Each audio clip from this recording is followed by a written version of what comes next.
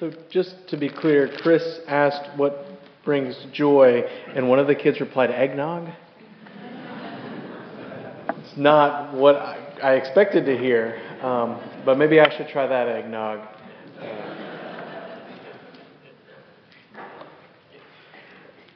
The third Sunday of Advent is always, I guess for those of us who play in worship, it's always sort of a fun Sunday because there's a little bit of legend that goes with the third Sunday of Advent. And I believe most of this is true, but as any preacher would tell you, never let the truth get in the way of a good story.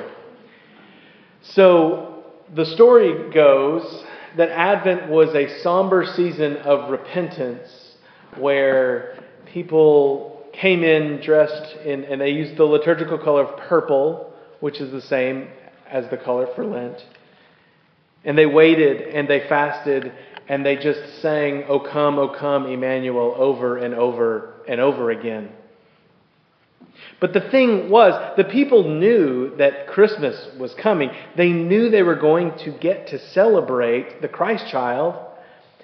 And so inside the church, they were drab and sad, and outside of the church, they were celebrating. And so the church leaders, they caved in, I guess you would say. They gave in to the excitement. And in the Advent wreath, they included a pink candle. So 3 out of the 4 Sundays of Advent, you try not to sing songs like Joy to the World.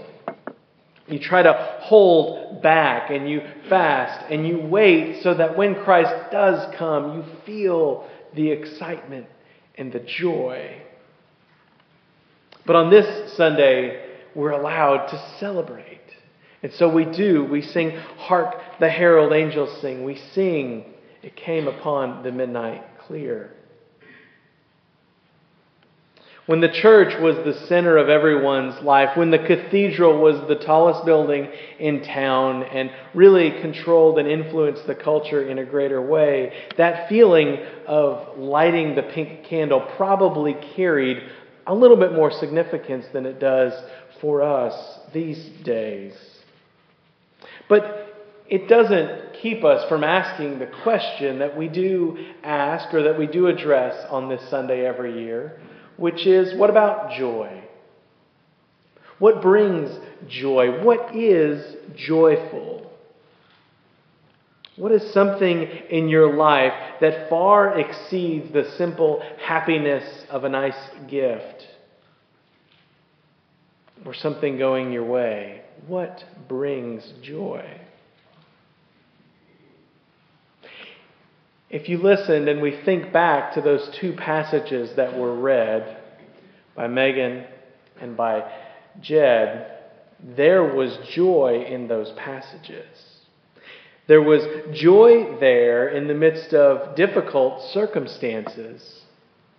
There was joy there that should push us to be very careful when we ask ourselves the question, or at least when we answer the question. What would bring a joy that could overwhelm us? Because that is a high bar. There's plenty of things around us that can make us happy or that can make us sad. There are items, there are events, there are interactions. There are circumstances and ideologies that can have a profound effect on our mood every single day. It would behoove us to think carefully, though, about which of those things may or may not bring us joy. True joy. Because think about this for a second. Think about what Megan read. With all my heart I will glorify the Lord. In the depth of who I am, I rejoice in God, my Savior. That may be a different translation than what she read, but the Spirit is the same. There is joy there. Think about this. Some 2,000 years ago, Mary was a teenage girl about Megan's age, likely younger. She was already engaged to be married, which makes all of you fathers of daughters squirm in your seats just a little bit.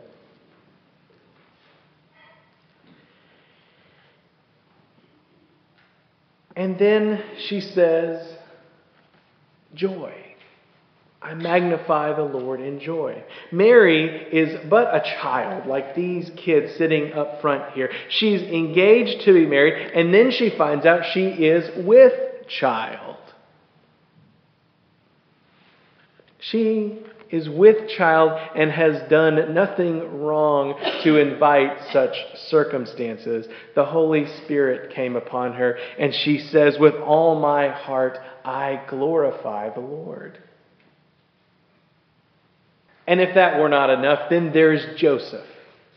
Joseph, who is a fine, upstanding man, who we know his story, don't we? Joseph, who's engaged to be married to this young woman. He's not that old himself, but we presume he's a bit older. He does have a beard in the pictures. And being an upright man, he says, well, if she's pregnant with somebody else, I'm going to set her free of this engagement and let her go be with the one who she's supposed to be with. Meaning, in a society where it was already hard to be a woman, we have a single teenager who's about to be a single teenage mother. Yet she sings, with all my heart I glorify the Lord. Why does she say this? How does she say this? Where does this come from? Maybe it was revisionist history when they were writing this story down a few years after it happened. But I think the answer is because she knew true joy. A joy that came from knowing her God and Savior. A joy that existed outside of the happiness and sadness of a particular circumstance. Maybe Mary shows us that true joy exists outside of the situations with which we deal every single day.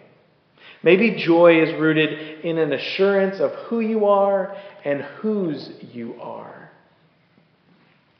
And in that sense, being assured that yesterday and today and tomorrow, God will be with you. God will help you. God is coming to meet us. And will meet us when we most need it. Well, maybe that's the source of true joy. I suppose that's probably the answer to the question I started with off the top, isn't it? And that is certainly a sentiment that is at play in the prophecy that Isaiah wrote some 800 years before Mary ever sang her song. The Isaiah passage that Jed read is full of wonderful promises that are echoed later in the life and ministry of Jesus. The people who are hearing this word from Isaiah, just to set the scene for you a little bit, they have been kicked out of their land. Their temple has been destroyed, and they are no longer their own sovereign nation. They are in exile. They are beaten up, broken, and devastated. Yet Isaiah offers the words off the top, and they will be glad. The wilderness and the dry land shall be glad. This prophecy starts with gladness. And it ends with phrases like, and joy will overwhelm them. Now, why is this? These people who are in exile, likely, who are they crazy? How can they be thinking of joy when they've been taken from everything they thought God had given them and put somewhere else? I think maybe it was because God will rescue them from their current circumstances. Or maybe more likely, they see here in this passage that God is bringing a promise of ultimate healing. A healing that may not happen in their lives as they know it, but will happen through God as they know Him. For Jed read that God will strengthen weak hands. He will support unsteady knees. The eyes will be opened. Ears will be cleared. The lame will leap like deer. And the speechless will sing. It seems that no matter which part of the body is affected, both literally and figuratively, the body that is God's people can have joy because God will bring them healing. The brokenness of the body of God's people would not last forever. The current broken state that they lived in was not the end. It was not how things always would be. And knowing that, believing that, finding that, and seeing glimpses of that, glimpses of circumstances that were bigger than the ones that they were in at that moment, help them to feel an affirmation from a God who promised to bring them ultimate joy and healing beyond the current circumstances that they were in. And so, it brought them, as Isaiah closes his passage, with a joy that overwhelms. That's a high bar, but isn't that what you want? Isn't that what we want to experience when it comes to knowing God? Jed alluded to it in his prayer earlier, though. This time of year, there's a great temptation to think that joy might come from the right possessions or the right circumstances or things all happening exactly the right way. Scripture shows us that joy exists outside of these things. Mary and Isaiah have no circumstantial evidence to support the fact that joy comes from being in the right place at the right time. Because they seem both to be in the wrong place at the wrong time and still exclaim joy. And so despite what we see in the world around us, we see that joy comes from something else. There's a woman, a Japanese woman, who's written a book that some of you have likely come across. It's called The Life-Changing Magic of Tidying Up: The Japanese Art of Decluttering and Organizing.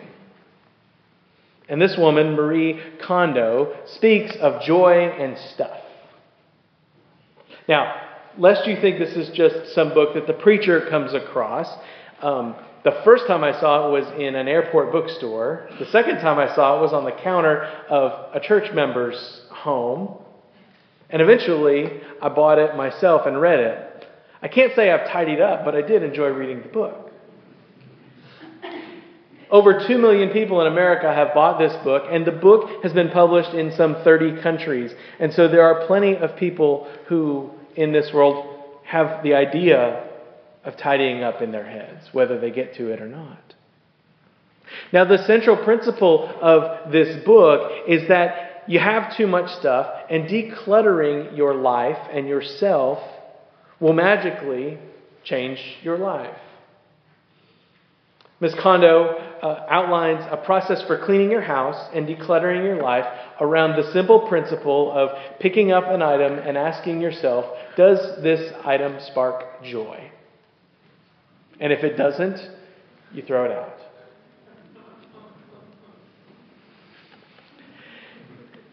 She maintains that most of the stuff in our life cannot spark joy.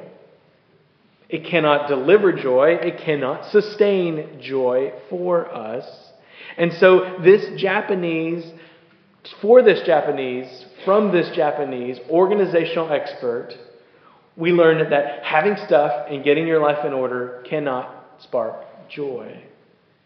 So even though I think every single one of us would enjoy a Lexus with a big red bow in our driveway, if Kondo and Scripture are correct, then the car companies and Amazon and Best Buy are peddling to us momentary happiness based on buying little things. And we can have things, that's okay, but we can't find joy in those things. If we chase joy through shopping, we won't find it. Now, speaking to circumstances, there was a quote that made the rounds recently by Jim Carrey, who is a big, famous, rich movie star actor. You have likely seen a film that he has made. If not, your grandkids have quoted it, I promise. The quote that was being shared by Carrey was, I think everybody should get rich, and they should get famous, and they should do everything they ever dreamed of, so that they then can see that that's not the answer. Being rich might make life easier, but it's not the answer for a joy that overwhelms. Getting famous would probably be kind of fun, but it can't deliver a joy that sustains. And doing anything and everything you ever wanted might make you happy in the moments when you get to do those things. But I think Carrie would tell us too that joy cannot be provided beyond the excitement of that moment. Circumstances cannot bring you joy. And Mary and Isaiah show us that well. And all over Scripture we see people struggling with their circumstances, but somehow the ones that made it into this book found joy anyway. Somehow they experienced a glimpse of God that carried them forward, even though others around them were paralyzed by what they experienced. And so you already know this, but the difference in the ones who experience joy is they're the ones who somehow experience the life and love in a relationship with God. And the ones who got mired in the minutia of all the other things of life, they missed out on that experience of the joy and love of God. They missed joy. They chased other things that were temporary reprieves, but they did not last because they were not joy. Because joy comes from the power and the presence of a delivering God who reaches beyond what we can see into what we really, truly, powerfully, and eternally need. And that's what God is bringing in the presence and in the birth of Jesus just 2 weeks from today. What God's people see a glimpse of, what Mary sees, is that God is bringing Jesus. That's what's coming in 2 weeks. God's people see that God will bring something that no one and no other thing can. And so that is why, wisely, years ago, the church leaders gave in and they said, light the pink candle and celebrate a Sunday with joy. Because this joy, when it comes in, it cannot be held in. And it must be let in. It shouldn't be pushed out. All over the world today, there are people who've come to know the Lord and have experienced great joy. There's people who don't have electricity or plumbing but know joy. Right? There are people in third world countries who are at risk of malaria or Zika or Ebola, yet see and experience and exude joy.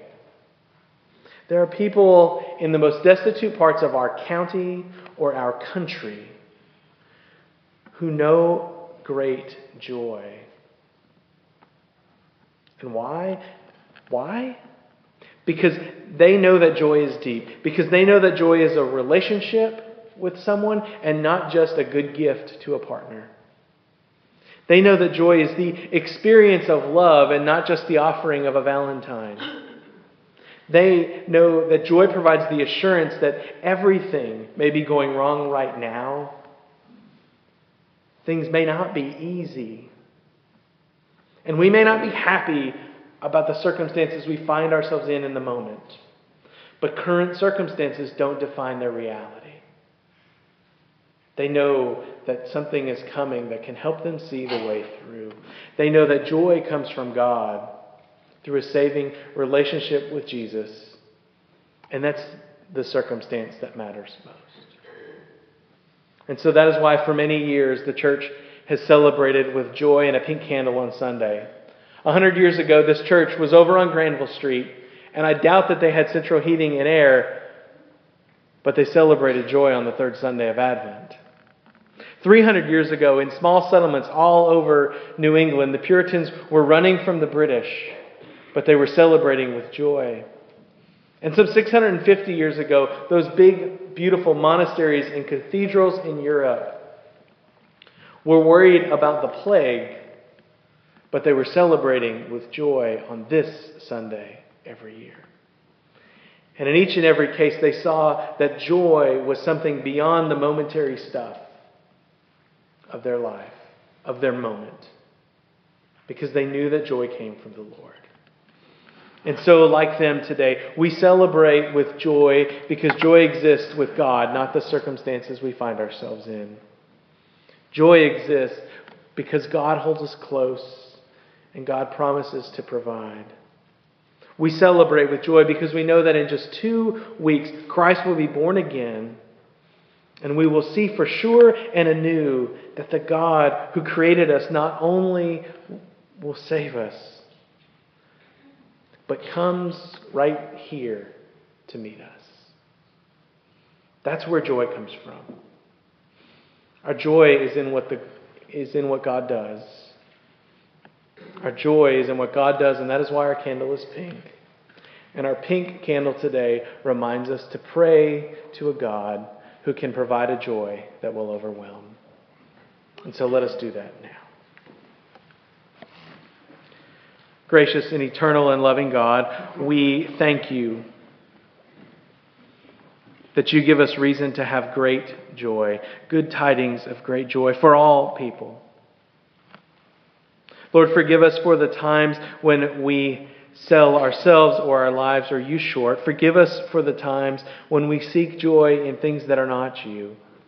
Forgive us for the times when we mistake joy with happiness. But Lord, fill us with your love. Help us to sense your presence every step of these last 2 weeks as we wait for you. And Lord, may every day be a day where our joy builds so that our excitement comes and that your love for us is realized when we celebrate your birth just 2 weeks from today.